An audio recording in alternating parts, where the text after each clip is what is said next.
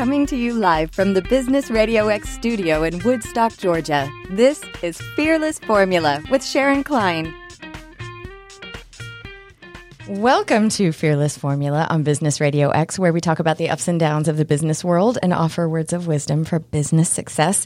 I'm your host, Sharon Klein, and I haven't been here in like a month. I've been sick for a while, but I am so happy to be back and have missed my Fearless Formula Fridays, and am so happy to have in the studio the co-creator of StageDive, a new streaming platform that is being created to change the music industry, not just for musicians, but for content creators as well. Please welcome to the studio, Nick Smith. Hey, how are you doing? I'm good. How are you? I'm good. Thank you for having me on the show. This is awesome. Thank you. I'm so happy to have you in because what I love about what you're doing is that you are a champion for the little guys in the industry and the people who don't have corporate power behind them. So if you could give an explanation of what StageDive is, I'd love it. Yeah, of course. So like you just said, it's built for the little guys. That's actually exactly who it's built for, is the little guys.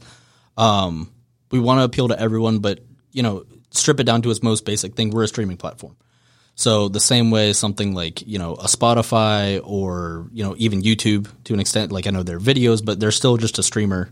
Content creators just upload their stuff there. And that's really the way music, podcasting, everything is listened to, I think, most of the time now. Like now it's rare that you go and buy a physical copy of a CD or something. Exactly. Most of the time you are going to stream it from whatever's the most convenient for you. I think Spotify's kind of king right now in terms of just convenience. But the truth of it is, and honestly, most people don't even know this, what artists get paid out on it is really, really hard. You just don't get paid very well on streaming platforms, and it's. The music industry has changed a lot over the years, and one of the things that you see is just you get paid terribly, and it's kind of for the reason of, well, you're able to be everywhere all the time now, which is true. Like I don't want to just come in just dogging streaming immediately. We're literally building a streaming platform, so there is a lot of great sides to it, and part of that is that back in the day you had to try really hard to go be noticed in a club somewhere and then go on tour, probably yourself, like, self-funded tour, and just try to get everybody's attention and hope that a record label would sign you. And that's a big hope also that a record label would sign you. And then if they did, you have to hope that it's not one of those, horror stories that we've heard of, like Def Leppard, with these sharky, deals that you get where you don't actually own your own music or anything like that. And then you have to hope for the best that way. And now you can be completely independent. You can do it yourself. You can learn to be an audio engineer online. You can do all these things. And it makes it really, really convenient and possible. And that's a big word. It makes it possible for just an average musician to learn to do this themselves and put this out themselves. The flip side of that is you're not in competition with your local town anymore to get noticed. You're in competition with literally the entire planet. Everyone is able to do it themselves, and that's awesome. That also puts you, like, you are now a small fish in a extremely large pond. And so I think, the way streaming was kind of built, where it's done with this intention of, like, people can stream you so much more easily than they could in the past. It's a little bit of a double-edged sword, that's true, but because of the payouts being what they are, it makes it really hard to actually make a living doing it. Totally makes sense when you consider. I mean, I had an album back in the day that I had made through CD Baby, and this is a long time ago, and I still will get a check maybe every couple of years for like $30, and I'll be like, oh my, that was like 0.002 cents for like one person listening, to a couple of different tracks. So it's like very little money. It's not actually, I would never even do it for the money. You have to do it because you love it and then hope that big things come. But what I'm wondering is, do you find that the artists that are fighting to get noticed, that their craft has to be pretty stellar in order to compete? Yeah, I mean, and that's all subjective too, because there's bands that you will love that someone else will hate. Some of my favorite bands are not like super well known, and they're people, people just don't like them. And then there's also some of the biggest artists in the world I can't get into. So true. I'm the exact same. So, you know, right, something it is like that, subjective. it's subjective, but yeah, you know, like you have to find some angle to get noticed. And again, you know, it's great that now you can do all of that yourself, but it's hard to ask someone that, you know, I think of myself when I first picked up a guitar and did it because I wanted to be on stage and I wanted to be, you know, Eddie Van Halen somewhere, and like, you know, I wanted to just be cool on stage. Like that's what I wanted as a little kid. And, you know, you pick up a guitar for something like that. Now you kind of also have to wear the hat of being the audio engineer and a marketing director for yourself and Videographer. Yes. Make your own merch. Like there's a lot of stuff you have to do that, sorry, I know back in the day you would kind of look to a label to do a lot of those things. And now, you know, you're able to do it all yourself, but you kind of have to do it all yourself now. And not everyone is wanting to do that. Not everyone's built to do that either. You know, there's a lot of people that make incredible music that are terrible at marketing. And, you know, there's always a band that, like, which this is not new. Everyone can think of a band that was phenomenal that just never made it. And they were never going to because they didn't know how to kind of harness whatever it was to get out on the road or to market themselves the right way, or to, like, you know, they might have written an awesome song, but they never had a chance to actually get into a studio. They were never able to, like, just get it together, you know? And there's a lot of those people. And just because you're not a marketing director doesn't mean you don't deserve to get paid for what you've done. Now, those people are going to, you know, cream rises to the top. Those people are going to do better probably because they're putting all that work in. There's nothing wrong with that. That's great. Good for every single one of those people that's able to do that. I champion every one of them, but that's not everyone. And everyone else does deserve to still get something for their time. I agree with that. And some of the best artists I've ever heard are ones that I've never heard of and just happened to come in through like a playlist that someone made that I happened to find on Apple Music or whatever in a streaming way.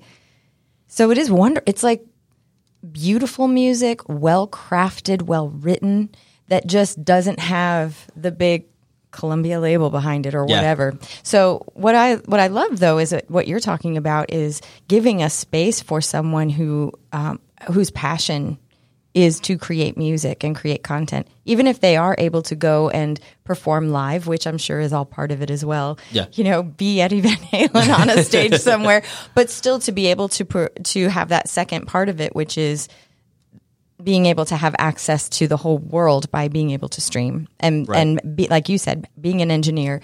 And I find that many people who have such a great skill in music may not have the interpersonal skills that balance it, but that doesn't take away from the talent that they have. Right. Yeah. It just means they can't wear all the hats. I can't either. So it is a lot to ask, you know, it is. It is. And for the people that can do it, that's awesome. And yeah, wonderful. Hooray. Yeah, that's great, but it's not everyone.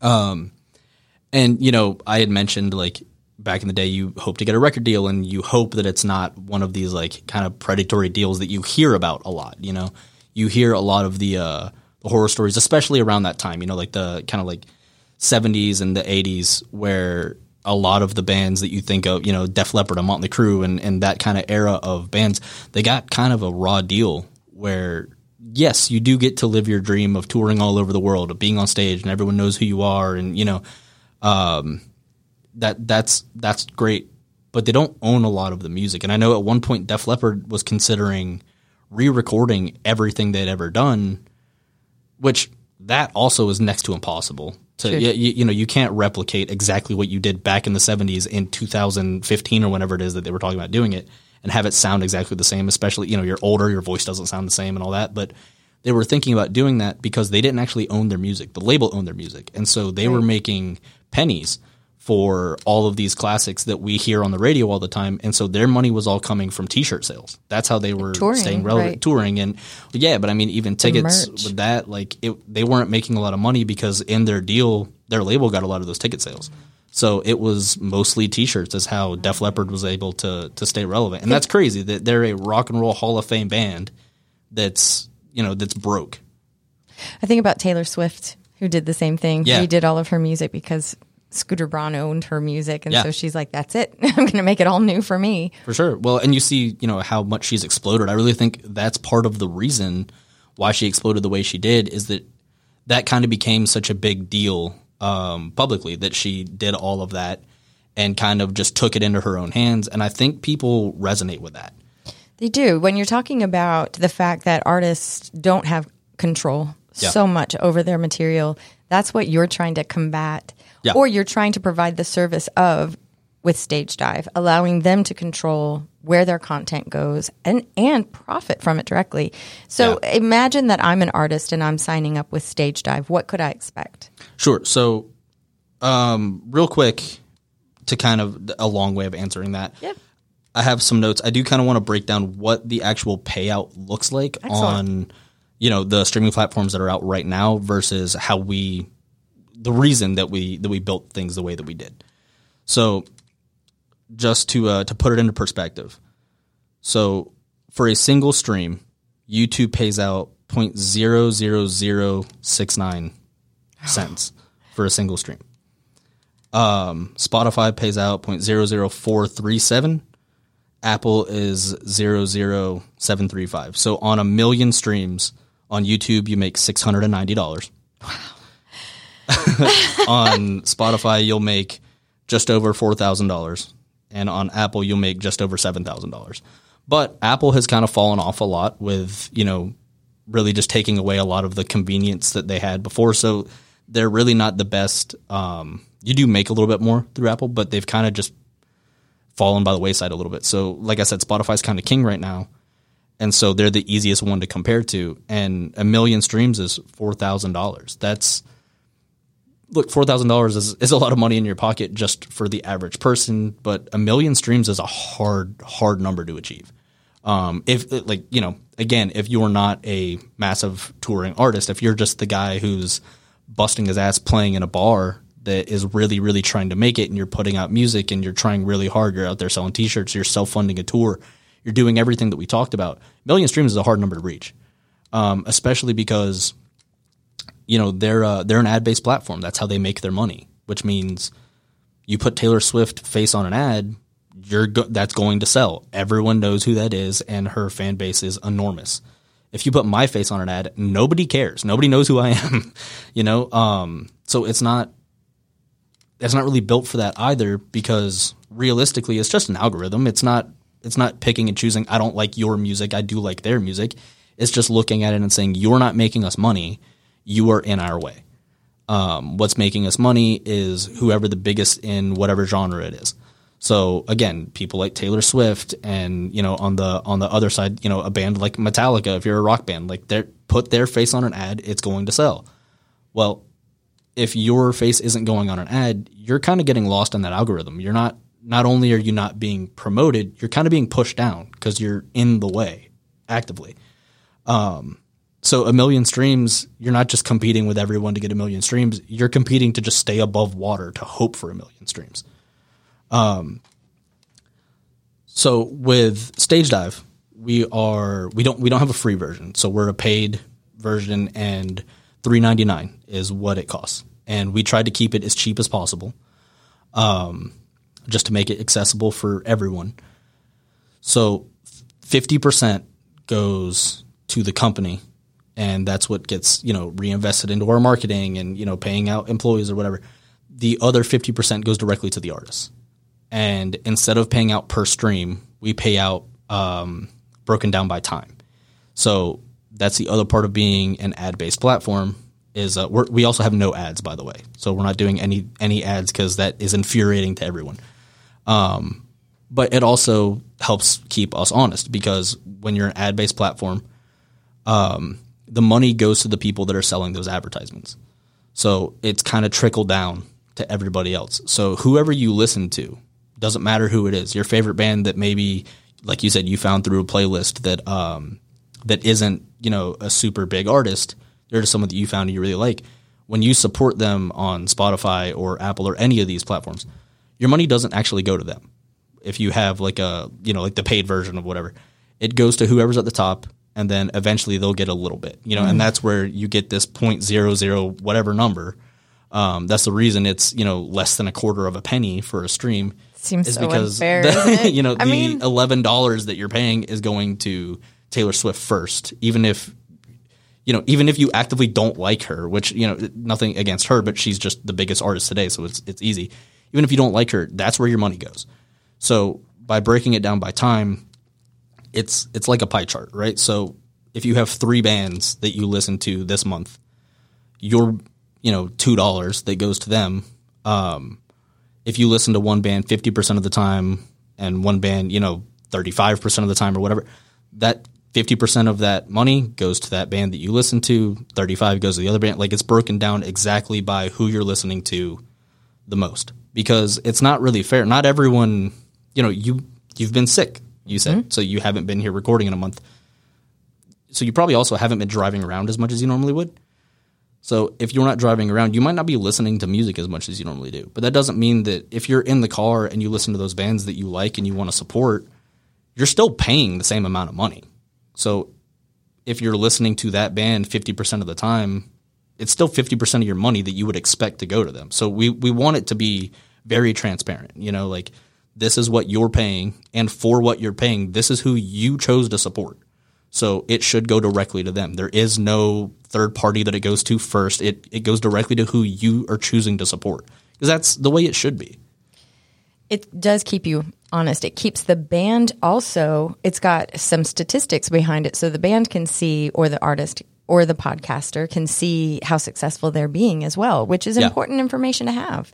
Which is their most streamed or listened to song is super important as well. I'm thinking about how you created this whole platform. What was how did it get started for you? Right. So I have to give all the credit to to John Bruce.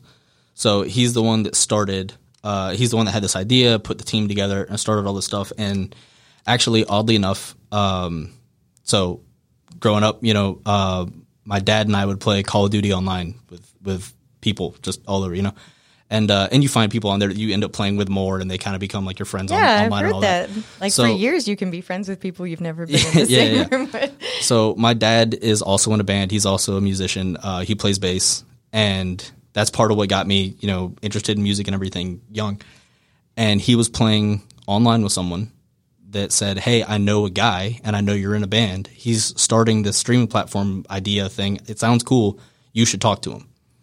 And so he put him in touch with John, and I have a media company that's a very small startup. It's it's very, very small. It's not, we're not a big company, but it was built for this exact same reason, though. I was trying to do this kind of my own way and helping people to produce podcasts and produce music and music videos and things like that. And let them control it. Yeah, and that kind of became our tagline, is "We don't own you," and was trying to build something grassroots that way. And, you and I were put in contact through Zach Goodfellow, who was also on your show. Yes. And me and Zach go back a long way. We've been friends since middle school, and so my wife and I did a podcast together that we don't do anymore. But when we had our baby, she kind of took some time off from the podcast, and so I just had guest hosts come in and just kind of hang out with me, and Zach was one of them. And so we were talking about Sage Media, which is my media company, and he said something that I love and I kind of carried with me, which is he liked what we were trying to do, because there's this idea that there's not enough room at the table. And that's just not true. There's room at the table for everyone to eat. There's enough money to go around. There's enough business to go around. There's enough to go around. There's enough unique sounds. There's enough of an audience for whatever kind of music you have. There's plenty for everyone. Yes, and with just content in general, like, there's enough there for everyone to eat. So that, I love that he said that, and so I kind of took that with me. And when I started talking to John, so when my dad talked to John, he was like, who you need to talk to? My son has a media company. I bet he would be into this. So when me and John started talking, immediately I was like, this is how everyone gets to pull a chair up to the table.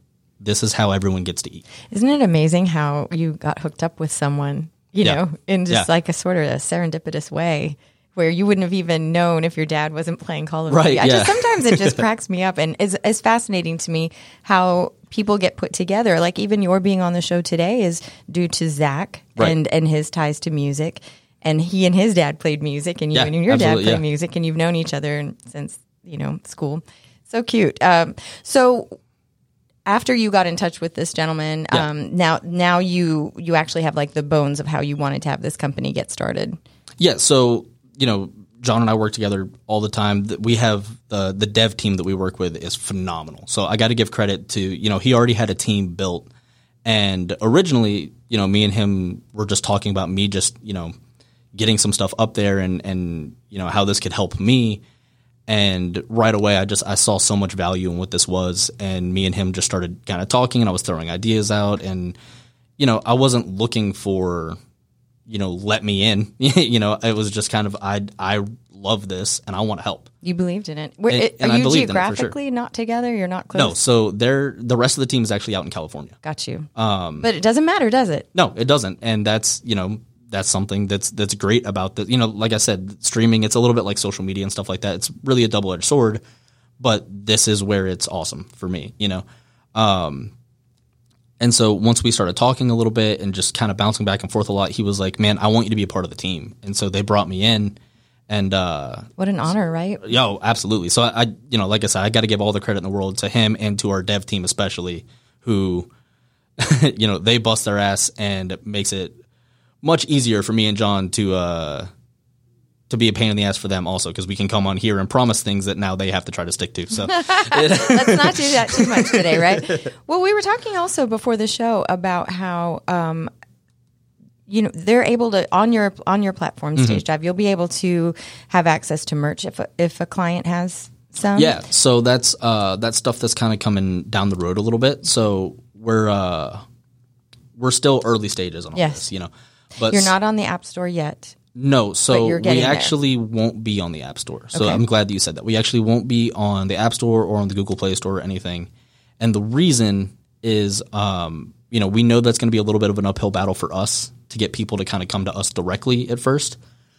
But for us to be on the App Store or Google Play or anything, we would have to pay a pretty decent amount for any time anyone were to download that, which would mean that we would have to charge everybody more to be a part of our platform. So, which is what you're trying to avoid. Right. We're trying to avoid that. We're trying to keep it as cheap as possible and still have it be able to be something sustainable so that we can kind of share the wealth without, no one's in business to lose money. We still have to be able to make money ourselves. Right. But do you have to have an app? So we will have an app. It's just you'll have to come to us to get it. So stagedive.com will be, we'll have we'll still have a website. Got you. And then you'll have the links or whatever to be able to. And from there, you'll still be able to get an app. It'll still be on your homepage, just like anything else. You're doing it that way. Yeah. Isn't that so great? Yeah, just going independent seemed to be the right way to do it. And for some reason, thinking about having an app at like the Apple Store, who also has their own music, seems kind of wrong anyway. But it's like the energy behind it feels like it matches what music is all about. Yeah. Which is not having someone control who you are and being able to freely express and to be able to profit from the way that you're made and the way your mind works and where your soul is. So it just feels like exactly a perfect match. Right. Well, and that's, we had to have the conversation of, look, this is going to be harder to convince people to come here instead of where everyone goes for everything, and it is a little bit like, if Walmart has taken over a town and we're going to try to open up a small mom and pop shop. Like, it is hard to convince people to go around convenience to get to something that, even if they believe in it, it's just not always the easiest thing for people. But the whole point of this is that it's built to help, independents and people that are trying to do this and that are kind of having to go underground with it and all of that. Like, it just seemed to fit exactly what we were trying to build. And we just decided, like, look, we'll take on a little bit more of the work there. And, we'll have to be better at the marketing. We'll have to be better at, like getting this in front of everybody's eyes. And, however we feel like we need to do that, it just made more sense to do it instead of going like, all right, well then immediately we're going to have to charge people more than what we thought. And it just felt like we're having to immediately compromise. Exactly. And cater. And we just don't want to do that. It was a hard line of we're not going to do ads. And when I say that, I also want to be clear because, obviously podcasters and stuff, they make their money on ads. Any artist that's on our platform, they can have ads themselves. You can do whatever you want with your airtime, but we're not going to stop playing your music to put an ad because somebody gave us money. You do whatever you want with your airtime, but we're not going to force ads on anybody. And so right away we kind of had to figure out like how to still be able to make money and stuff like that, because, you know, we just don't want to compromise the vision of this and kind of what we saw from the beginning. What are the plans for marketing? Because I can imagine that is the big thing. I think if people know about it, they're going to use it. Yeah. And what's been so great is kind of what you said a little bit too. Like, everyone has identified so much right away with, man, if I could help out the people I listen to the most, that's where I'd want to go. And it just seems like people are really craving like some sort of authenticity there. So for us, a big thing that's been working well for us is really, a lot of the bands are so excited for this. They're working with us, which is great. And kind of just being able to say like, hey, can we use you to help promote, you know, and, you know, running essentially what would be like a commercial or whatever, using the bands on our platform. And they're so excited to be a part of it. And that's what's connecting really, is people are just finding exactly what you said, finding new music, finding people that they care about. And when you find, I think people are just naturally kind of tribal, you know, so when you find someone that you feel like you found them early, you love seeing those people kind of rise through the ranks a little bit, you know, like everyone wants to cheer for their hometown person, even if they're not from your hometown. If you feel like you found them before everybody else did and you were there early, you love getting to say, I found them back 4 years ago before they were big, you know? Yeah, you're invested, emotionally invested in them doing well too, and watching them grow. You know, I think what's exciting too is the energy behind it being, I am not going to allow someone else's decision to dictate whether or not I can be successful. Yeah. I'm not going to change who I'm going to live my truth and let that be the authentic part that comes out, and I can benefit from it, not anybody else. I always hated the fact that there were artists that were told they needed to change their sound to be more marketable in some way. Yeah. You know, I always thought that was like, well, I mean, why? The reason that they're being successful or noticed at all is because they have raw talent. Right. And, you know, I do want to shout out a specific band, actually. There's a band from Atlanta called Silly Goose, and it was these kind of young kids that we went to a concert, and when we were leaving, this ended up being the highlight of our night, and it wasn't even the show we went to go see. When we were leaving, there were these kids that had a show where they built a trailer, or they had their trailer, and they secured all their gear on it so they could very noticeably easily get away if the cops got called. But they just threw their own show out in the parking lot, and they would strategically go like, okay, there's shows going on here in Atlanta. There's a big show here. Let's get in front of a crowd. There's a crowd that will be leaving an amphitheater at this time. Let's get in front of them. And they were awesome. Like, they were just, their energy was incredible. Their music was great. And immediately, like, you know, like I said, it was who are these kids and how can I support them? And, you know, we brought them on the podcast. We just started talking to them. We've gotten to know them, and they're awesome. And now, you know, they're playing these, you know, like we saw them at Louder Than Life when we went. They've played Rockville. They're blowing up, and they're playing these big festivals. And everyone you can see in their crowd found them in the street, saw them doing it their way, because nobody wanted to book them anywhere. They weren't the most marketable band to anybody. They weren't, you know, just no one wanted to book them. And getting to be in a room where they finally got booked and they sold out a room, and getting to say, like, you know, none of you wanted to give us a chance, that we did this ourselves. How many people saw us in the street? And the entire room went nuts. We were like, that's it right there. Don't you think it's such a testament to the fact that music companies and the industry in general don't really know what it is that's going, not all the time, knows what it is that's really going to resonate? Well, nobody does. I mean, it's like a catching lightning in a bottle. Yeah. I mean, you never know what's gonna resonate. Any band or solo actor, anyone that you can think of, at some point somebody looked at them and was like, nah, they're not gonna make it. Everyone. I mean, I can't think of. I mean, now legends like Jimi Hendrix. At the time, there were so many people that were like, you know, just not on board with what he was doing, and now he's thought of as, you know, one of the greatest of all time. Yeah. You know, and there's just always going to be people that don't get it. That's not a reason to stop doing it. That's not a reason to change either. If there's something that's being done because it's the best way, that's fine. But if everything's being done a certain way just because it's always the way it's been done, I hate that. I've never believed in that. It's so contrived. Yeah. It's not authentic. And can't you feel authenticity when you're in the midst of it? Yeah, and like I said, that's really what has been the driving part of this in terms of like marketing and stuff like that, is people are seeing it and they're feeling it, and when we start talking about this, and thank you so much, because, you know, these being able to go on shows and stuff like this and being able to really explain this, when people hear about it, it just connects with something in them where they go like, yeah, that's who I want to support. I want to support who I chose, not who you're telling me I have to. There's just something about the freedom of it. Like, I think it's just innate in our personalities that we want to be able to choose and not be forced or told we have to. So being able to have StageDive, which gives people that freedom, it's like the energy behind it is so infectious, I feel like. Yeah. Well, thank you. And also, I do want to backtrack a little bit to one of the things that you said. So you had talked about like merch and stuff on StageDive and all that. So, you know, like I said, we're early stages, but coming down the road, we want to be a one-stop shop for the bands also. So being able to have a way for them to communicate with their fans, having like almost like a just a direct line to everybody. So that when you see an artist, you're not having to, again, go to a third party. You don't have to leave and try to find them on, you know, social media or find a website or whatever. Their merch is there. Their tickets are there. You can reach out to them there, you know, like just ways that bands have a direct line to their fans and fans have a direct line to the people that they are a fan of. And just rebuilding a community that I feel like has fallen off in music. You know, that's a big part of it too, is think of when you go to a live show, there is a community there. There's people you have never met. In fact, it's full of people you've never met. And there's something bringing you all together. And you can look around and just connect with people all around you. And that just doesn't happen anywhere else. You don't go to the grocery store and look around and just start connecting with people. But you go to a concert and you do. Well, I had gone to see an artist here in Atlanta probably 10 years ago, big artist.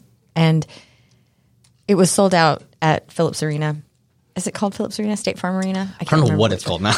Next to CNN. And I looked around at one point, one of his famous songs, and I just kind of turned around and watched the crowd. Yeah. And everyone was singing like the same song, the same thing. And just watching people so happy, it was wonderful to be able to step back and really appreciate what was happening. Yeah, that's my favorite thing, actually, is exactly what you just said. It's my favorite thing to do at a show is, you know, when we went to like Louder Than Life this last year, like going to these like big festivals or going to a small show, you know, going to see somebody at Smith's Old Bar or going to see somebody in an amphitheater or wherever, it's the same thing. Like standing in the room and just looking around and seeing like, wow, all of these people came here for the exact same reason I did.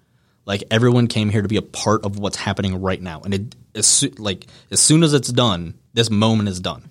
You know, like even if you can watch it on a video or hear it on, you know, an album later or something like that, this moment is done as soon as we leave here. And there is something that doesn't happen again. Like music can bring something out that just doesn't exist anywhere else. And that's incredible, you know, so being able to give back to the artists that are doing that on stage, you know, they've worked really hard to be there and there's not an avenue for them to like kind of own their own like art anymore. I always feel like it is a reflection of theirs. It's like a child.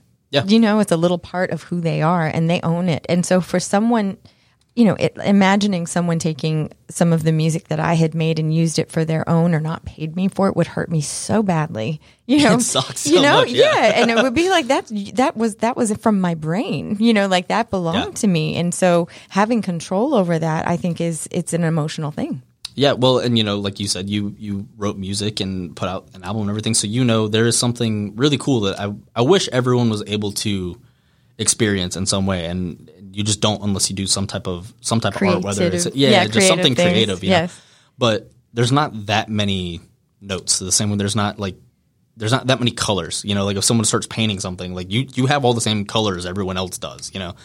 But you paint something, you go, wow, now there's something that existed that didn't exist before. When you make a song, it's the same thing. Same thing. Yes, I totally agree. I can remember completing a song and you know learning it and like singing it as I'm doing things around the house, and I was like, "What? This is so crazy that the words were not put together exactly the way I did, and the notes weren't, and I just felt so powerful, but not in a way that I want to control the world. I just felt like I can create something that now exists. I mean, that album exists out in the world that didn't before. So it's almost like, what else can I do? You know, it's exciting and it's sacred work. I felt like it was very sacred to me. Yeah, well, and I do wish there's a way that everyone could feel that in some way. But you know, that there just is a creative thing, that unless you have this creative process or whatever, it's really hard to try to describe what that feeling is. It's hard to describe the feeling of creating something. And again, like you have the same stuff everyone else does. You have the same notes, you have the same equipment, you have the same clay, same paint, same anything. Yeah. And putting something together with, especially, like a band, like you put something together with your friends and go like, holy shit, that didn't exist before and now it does. And then you go on stage somewhere and you do this thing, and then when you're done, people start cheering. Like, I don't know how to put that into words for people if they haven't experienced it before. It's so true. I'm like, get chills when I think about that moment. I had given some money back to like a charity after I made some money on my album, and I can remember it was for Feed the Children, and I could not control myself as I was like getting the check from the bank, because I felt like there are people out there that are going to eat and have like a full belly from something that came from my brain. Like I could not. Yeah, there's a whole second level of that. I couldn't handle it. It was like, I mean, the guy handing me the check was like, "You're doing a really good thing." Like he felt so bad for me because I couldn't even speak. But it felt like very sacred work, and it felt like I did something that gave me joy, but also brought something good to someone else's life, and that like the win-win was just so much. And that's what I think. That's what you're talking about here is the win-win. Yeah, absolutely. Well, and when you talk about that, I have some other stuff here that, what's crazy is you kind of know about this stuff if you're in it, like if you're a musician that's putting up music, you know that you think about it and you hear about it. But the average person that's listening to music or listening to podcasts, you don't really think about what is, this hour of my time, this 3 minutes of my time that I'm listening to the song, what is this person getting paid for it? Like nobody thinks about that really. You just want to enjoy the song. You don't care. You're just trying to get to the grocery store. Right. Well, but you also don't think about it in the sense of like, if you knew that I could give this directly to my favorite band, or I could give them, a couple cents and give the dollars here to someone else that I don't know and that isn't really doing much for me other than just giving me a name. That you're a name associated for it. With. Like, not many people I think would do that. And in doing research for this to try to like, again, having these numbers so that people can kind of understand all this, it's way darker than really? I originally thought. And now a lot of venues are, they're taking cuts of merch also. So we talked about, merch being kind of the way that most bands were able to stay afloat because you don't make a lot of money in streaming. You don't make a lot from ticket sales. And we've seen what happened with Ticketmaster and all that lately. And it just, so merch cuts. It's not new, but it's definitely becoming more prominent that it's happening. Okay. It's becoming a much more regular thing. And it could be as low as 10%, but it could be as high as 40%. Wow. And from that, depending on where you are, some cities, there's 10% in tax that you have to pay on that. There's 5% for credit card fees. And if you have a manager or lawyer, anything of your larger band, anywhere from 5 to 20% you have to pay out on that too. So I looked it up. Estimated 23% of Americans buy merch on site as opposed to, going online and ordering it or whatever. You buy it there at the show. That's almost a quarter of your fan base is buying it there at a venue. And it's not guaranteed, but you have the potential to lose 85% of your money from that. If you add all those numbers up together, 85% on a quarter of your fans is what you're losing. And those fans that are buying a shirt are buying it to support you. Yeah. They're at a premium they want as well. It to go to you. Yeah. And that's just, it's crazy to me that you could lose 85% of your money on that big of your fan, that big a portion of your fan base just because there's not another way to do it. Because it's either that or you don't play at this venue. Well, if you're a huge band, maybe you have the, Taylor Swift can go somewhere and say, I'm not going to do that. Well, the venue's kind of beholden to her at that point. If you're not that, if you're someone this is your only shot at a venue, you pay it because there's not another way around that for you. Tour, when bands go on tour, I grew up metalhead and being, Megadeth is a band that I've loved my whole life, right? And recently I was watching an interview with Dave Mustaine and he talked about this. So a single day, if they're not playing, like if they take a day off, they still pay about $50,000 to their crew for that day to just be parked somewhere on a bus. Because they're paid or per diem. So they're paid every day, whether you're playing or not. You still have to pay your crew. So, you know, in the news lately, Taylor Swift, it's great that she did this, but she paid $50 million in bonuses for her Eras tour to her staff and the crew and everybody coming with her. That's an insane number, and that's awesome that she paid that. But think of those numbers. Like, you're paying $50,000 a day to just sit there. And I've seen them live. Like, they put on a great show, but they are very much about the music. They don't have a gigantic stage show the way she does, you know. And just those numbers just don't seem real. And $50 million to get paid out to the staff, like, you hear that and it's like, wow, how awesome that she did that. And for sure, it is. It's great that she did that. But how expensive it is for her to go on tour to begin with. If she's losing money on all of these things, the fact that she's making as much money as she is incredible. But think of how much she's having to pay, and she's constantly losing just to be able to go out on tour and do all this. Those numbers are criminal. They are, and considering how successful she is, let's compare and contrast an artist who does not have access like that. It's just exponentially much more difficult. Yeah. It's really hard when you think of, you know, so like I said earlier, it's kind of easy if you're a band that's in the Rock and Roll Hall of Fame to look at it and go like, well, this sucks that we're losing this much money, but you've been around for however long and you're still making, you know, the Rolling Stones aren't hurting, you know, Taylor Swift is not hurting. She's, you know, the biggest star in the world, but she's still not getting paid what she should, you know? And, so I do like to do this when I come on shows and stuff. I asked you when we were trying to set up a time for me to come in, some of your favorite bands. And one that you put on here is actually the perfect example of this. The Eagles are a band that I love. They're one of my favorite bands, and they have the number 1 and number 3 highest selling albums of all time. Which I'm not going to use the number 1 because that's their greatest hit, so I'm not going to count that. But yeah. Hotel California is the 3rd best selling album ever. It is 26 times platinum. And has 32 million in sales, which actually I don't think that 26 is right anymore, because the reason I used $1 million for my number before is that's what qualified as a platinum album. Oh, got you. So that should be 32 times platinum. Okay, now. Right. So I kind of break it down, and I know vinyl is more expensive, and especially for the Eagles, a lot of their sales are in vinyl. But a lot of it is in cassettes and CDs and whatever, which is roughly about $10. So I kind of keep it to that $10 number, knowing that it is more than that, because that's not, you know, taking into account vinyl and everything else. But if you just go with that $10 number, 32 million in sales would have made this a $320 million album. What that is in terms of streaming for 32 million streams is $139,000. Oh my God. That's horrible. And ow. That's awful. It's crazy, because then you look it up. Hotel California, the song, streams about 778,000 times a day. What? So just that one song, not the album, just that song, which, you know, like I said, double-edged sword. That's the part of it that's great, is 778,000 times a day that's being streamed. That could not happen back in the 70s. That could not happen, you know, through the majority of their career. It happens every day, literally every day now, on one platform. That's only on Spotify. That's not including Apple Music. That's not including, you know, Amazon Music. Amazon. That's not including anything else. That's just one platform.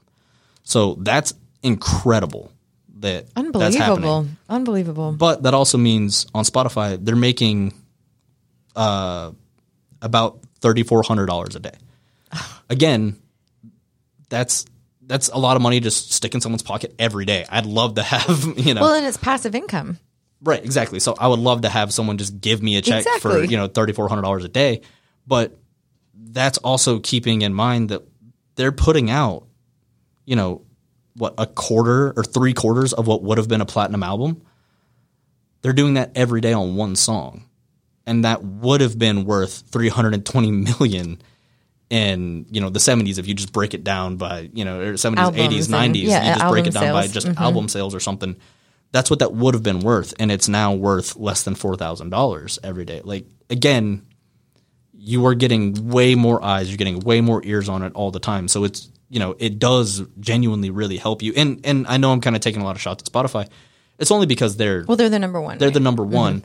But also in doing all this, they're not even the worst. Like, I'm not picking them because they actually pay out significantly more than a lot of the other platforms, which is crazy when you hear these numbers, that what would have been, almost a platinum album pays less than $4,000, knowing that is the best it gets right now.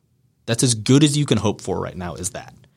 And that just doesn't make any sense. And, the CEO of that company doesn't write music, has never put out music. He's 3 times richer than Paul McCartney.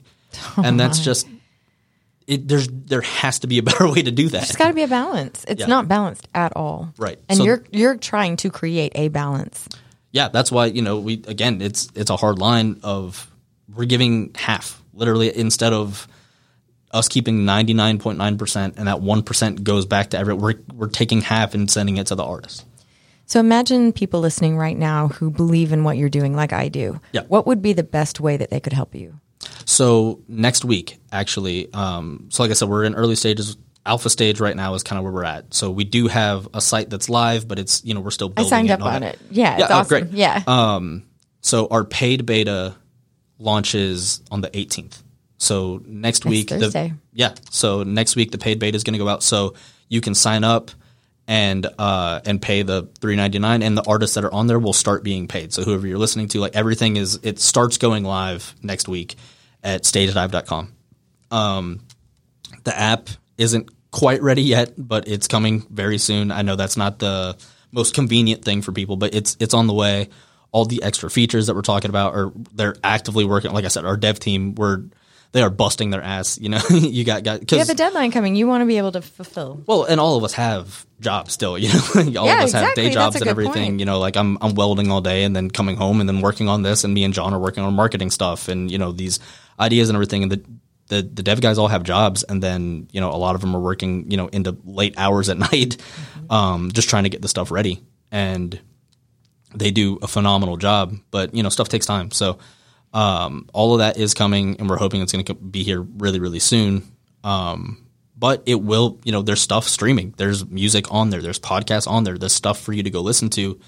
And again, it's ready to go, that whoever you're listening to, know that they're getting paid for it. Know that whoever you're supporting, that's who your money's going to. And look, $3.99 isn't that much, less than a cup of coffee. That's exactly what I was thinking. Yeah. Less than a cup of coffee gets to support, artists for real. It doesn't take that many people for $2 to add up, comparatively speaking to what's here. Wow, I'm so excited for you. Next week's a big week. Yeah, that's going to be big. And then at the end of this month, we're going to NAMM out in California.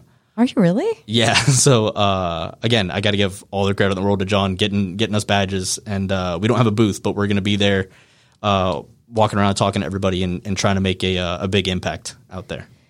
Wow. Well, I know that you've got StageDive.com, yes. But what is a way that people could contact you directly if they would like more information or would like to figure out different ways to help besides just being able to support? Sure. Yeah. Any of our socials at Get StageDive, or if you want to just reach out to us directly, you could reach out to me at nick@stagedive.com if you want to just email me, and if you have any questions or you want to be a part of it or anything, just reach out directly. And we're always open to talk to everyone about this, because the other thing, I think people are just inherently skeptical also, so there are a decent amount of people that have been like, no, this sounds too good to be true. I don't trust you. I don't and we kind of have to just break down everything that I got to do here, which is why, again, thank you for allowing me to kind of have a platform to talk about all this. Well, what I love so much is that music in itself has lands where it's supposed to, and people are putting thoughts and words into something that they hope lands into someone else's heart and has meaning like it does for them. Mm-hmm. There's a belief that they have about themselves and what they're creating, and you are also having a belief in them. Yeah. And a belief in what you're doing. So it's like, to me, this is so perfect. It's the perfect marriage of energy, of allowing people to have control over something that they created themselves, that will keep them from being horribly bitter when they see how much money is being, because I would be, wouldn't you? I would be horribly like it's not worth it. It's not worth my doing all of this. Yeah. When I'm, and a lot of people are. You know? Oh, I can only imagine. I mean, I'm sure it would turn people away from even wanting to be artists when they see just how difficult it is. But here's what you're doing. You're giving them an alternative that gives them hope and a platform that they know that they've got people behind them that believe in them just as artists, not the big name out there, but just who they are as people and bands and podcasters. And I love it because it's that belief that it gives hope to people. Yeah. Well, thank you so much. And like I said, you know, we have so much coming down the road that we're so excited about. I can't talk about everything, of course. You know, but there's so much that we see on the horizon for being able to offer bands and the fans, you know, being able to just, like I said, the biggest thing to me is just that one-stop shop for a band having the opportunity to just have such a direct line to their fans. Nobody has that. And Nobody has that. Yeah, you know? I mean, and especially not without third parties, you know, just everything. You have to go somewhere else to get whatever it is, whether it's, you know, merch or tickets, or, you know, you want to find them on social media, or, you know, some bands have like a Discord chat with their fans or whatever. Trying to put all that in one place where you don't, if you find a cool band, like you've talked about, like just stumbling on a band or whatever, everything's right there. You don't have to, you know, you might be on the way here and you're in the car and you look down and go, man, these guys are really good. Who is this? And then now you're supposed to remember who that band is and go find them on, you know, Instagram after you've done an interview with somebody. And so, you know, like you're not going to remember that, but being able to just have everything right there, having the ability to, you know, we're going to have it so you can tip artists. Like if you want to throw them a little bit extra, like just stuff like that, just opening everything up to where you can support who you want to. And know it really goes to them. Yeah, and know it goes to them. And have confidence in that. Yeah, and that's, you know, that's been huge, is just people knowing like, yeah, this is real and this is authentic. It's going, I'm supporting who I chose to, not who you're telling me is on top right now. That rebel spirit, man, that just, I love it because you're not allowing someone to tell you what to do and how it's going to go. Well, would you like to come back maybe in like, I don't know, a few months and let us know how things are going? I would love to hear your progress. I'm such a fan of what you are promoting. And please come back so we can kind of just discuss the things that you've learned as well. Yeah, you know, absolutely. along the way. Thank you so much. That'd be awesome. You're welcome. Nick Smith, StageDive.com. Thank you so much for coming into Fearless Formula today. Thank you. And thank you all for listening to Fearless Formula. And again, this is Sharon Klein reminding you that with knowledge and understanding, we can all have our own fearless formula. Have a great day.